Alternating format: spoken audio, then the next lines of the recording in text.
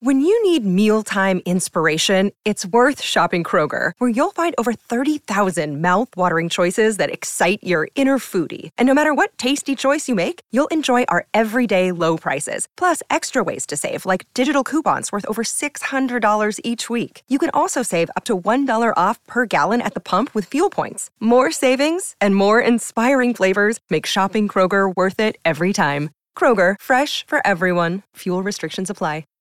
Forged in the fires of atomic devastation, we seek to reclaim the relics of our once great civilization.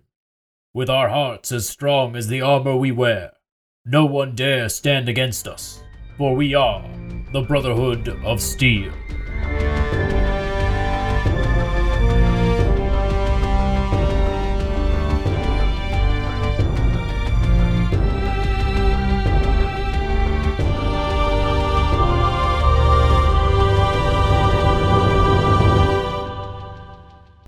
Ad Victoriam, brothers.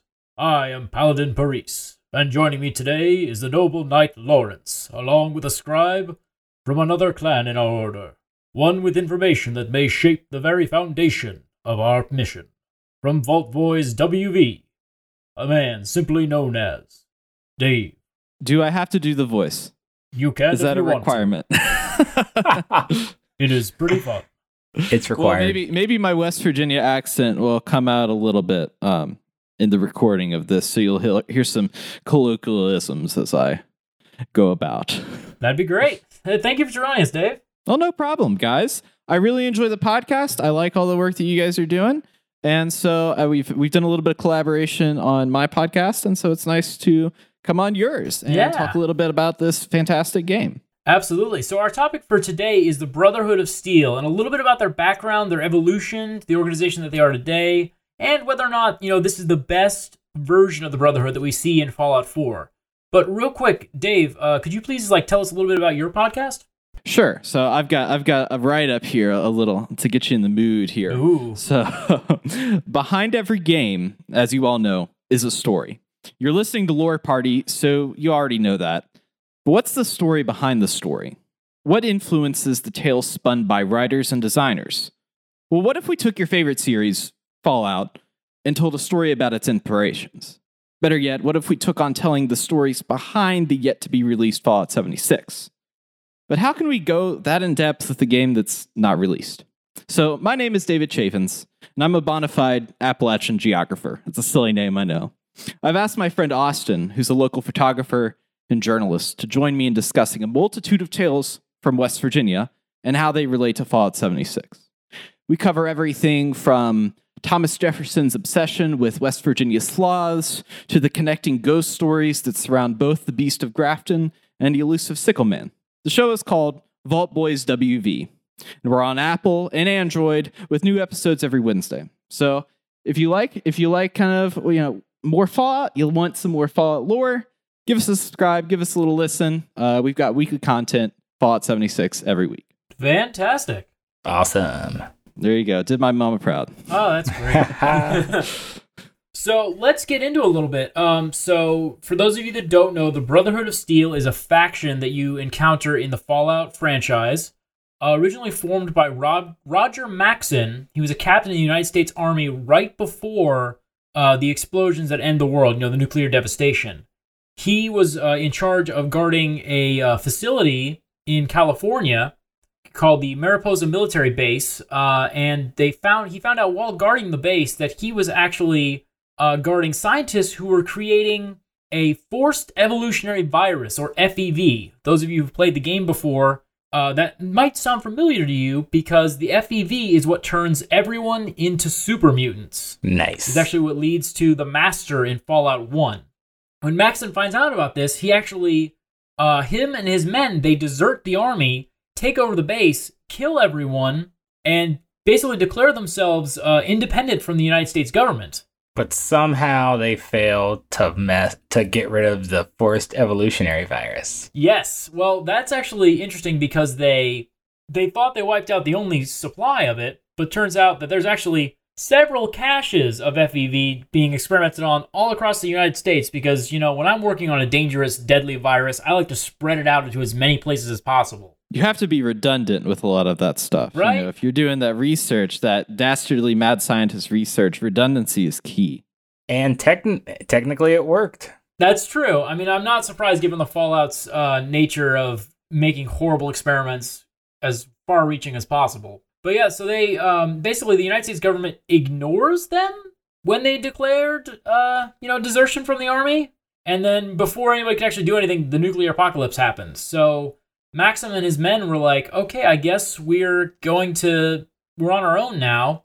And they all decided that they wanted to set out and collect all the technology they could find in order to help rebuild civilization. That was their original mission, was to, collect technology and help rebuild America, essentially. And I mean, that's their basic philosophy, is that they wanted to collect all technology they get their hands on, keep it out of the hands of people who would use it for evil, like the ones who ended the world before, and essentially become the shepherds of the new world in a sense of, collecting their own technology and keeping it out of the hands of anybody else. So essentially, they're like the parents that have said, you know what? You've messed with these Barbies long enough. We're going to take away the Barbies because you know what? You all have torn all the hair and limbs and markered their faces together. If by Barbies you mean ICBMs, then yes, absolutely. Same difference, For some children, yes. A lot of people have said in each version of Fallout, you seem to see a different version of the Brotherhood of Steel. For instance, in the first Brotherhood, they're a very staunch, idealistic group, and then in games like Fallout Tactics, they kind of lessen their restrictions a little bit. In the first iteration of the Brotherhood, they only if you were born into the Brotherhood could you be a Brotherhood of Steel. They did not allow outsiders. But then that kind of lessened a little bit. So how many people were in the original Brotherhood of Steel if they were that restricted? That is a good question, because the original Brotherhood of Steel was only, the captain, his soldiers, and then their families. Right, and how many soldiers would you have? I'm not that familiar with what's current for what you would hold domestically at military bases and such. Would it be like 50 or 100? And are they like 50 families at this base?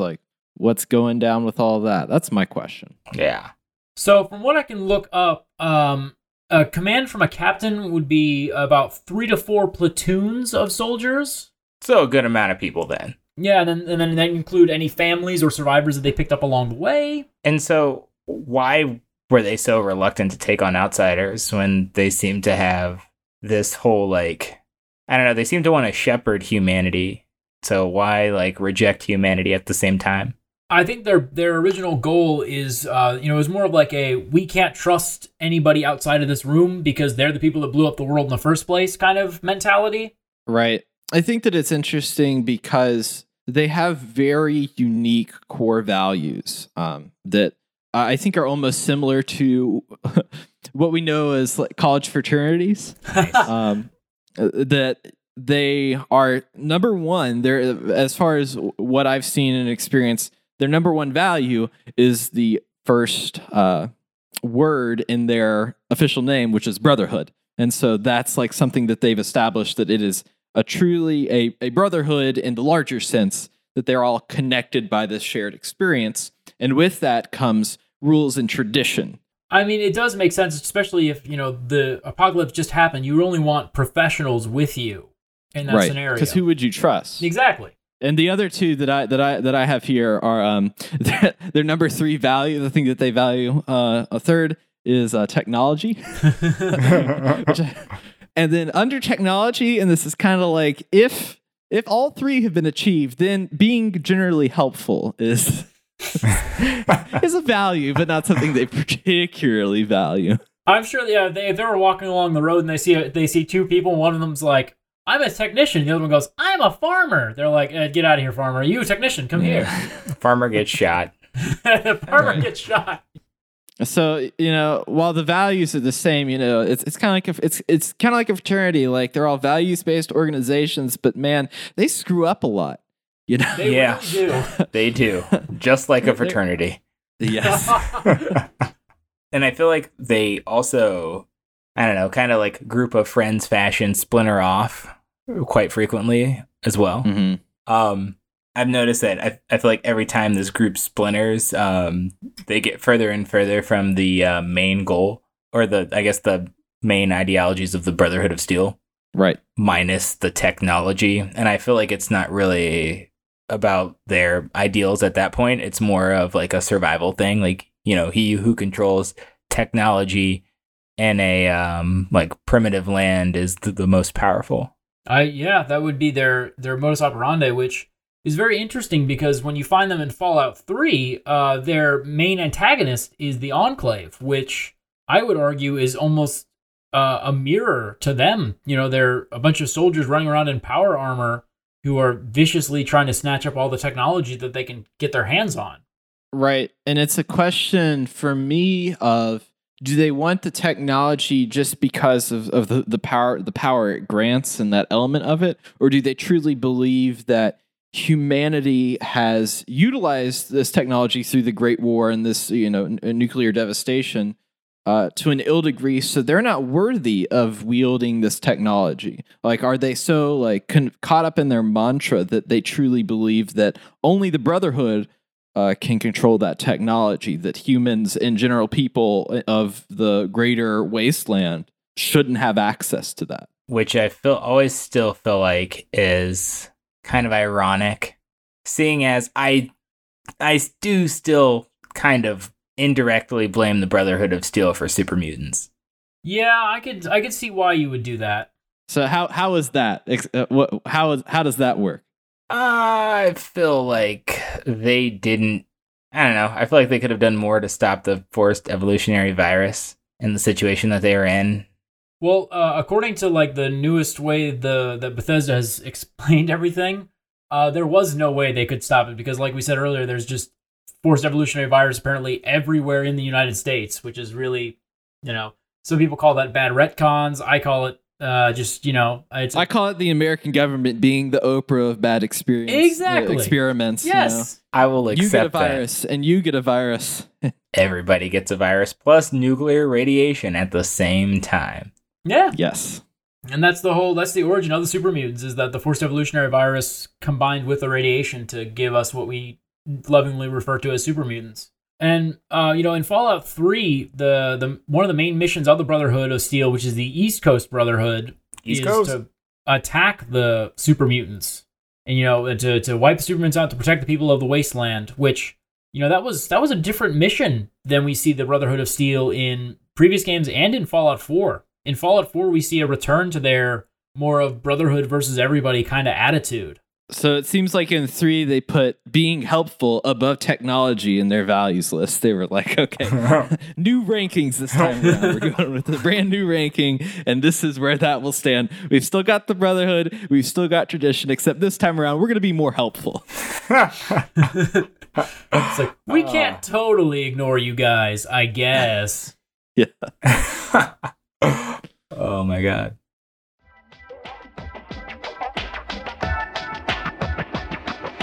Hey, it's Abu. I'm a producer and host here at Lore Party. This is the time I'd normally take to talk about sponsors, so maybe I'd tell you about that particular mattress company, or I'd let you know about this delivery service that brings easy-to-cook meals right to your doorstep. But since we don't have any sponsors, I figured I would just take this time to tell you about the series that I produce here on the show. My co-host Brett and I produce episodes about The Witcher. We deep dive into the lore and the stories and the characters of both the games and the books. So if that sounds like your cup of tea, be sure to check out the Lore Party feed and look for the Witcher episodes. Okay, enough of me interrupting this episode, back to what you were actually here to listen to.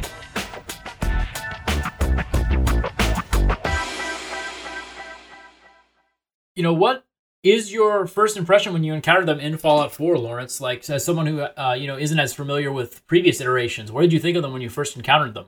I thought that they were a group of people who were prepared to do anything to survive. And like I mentioned before in previous episodes we've done on Fallout, they were way different from the what are they? The Minutemen? Yes. Yeah, way different. Oh my God. Where they're peace and justice. You have these guys that are no, we're in a fucking wasteland. Like, we need to do what we need to do to survive. So, like, they should be hostile around strangers. They should be like strong and unwavering in their like kind of conviction to survival and gathering technology, and like making the Brotherhood of Steel as strong as it can so they can accomplish their goals. Now, Dave, as someone who's played Fallout 3, what was your first reaction? Like, were you expecting friendly Brotherhood Elder Lions, or were you shocked when it switched up? Well, my first impression was, how do I get the power armor now that I found them? That was the key thing. I was excited because after playing 3 and in New Vegas, it's like, okay, so now we're kind of getting this, these factions that are integral to the series. And I was pretty happy about them and what they were doing. And you do a bunch of missions for their recon team, but then you start playing out this character storyline with Paladin Danse.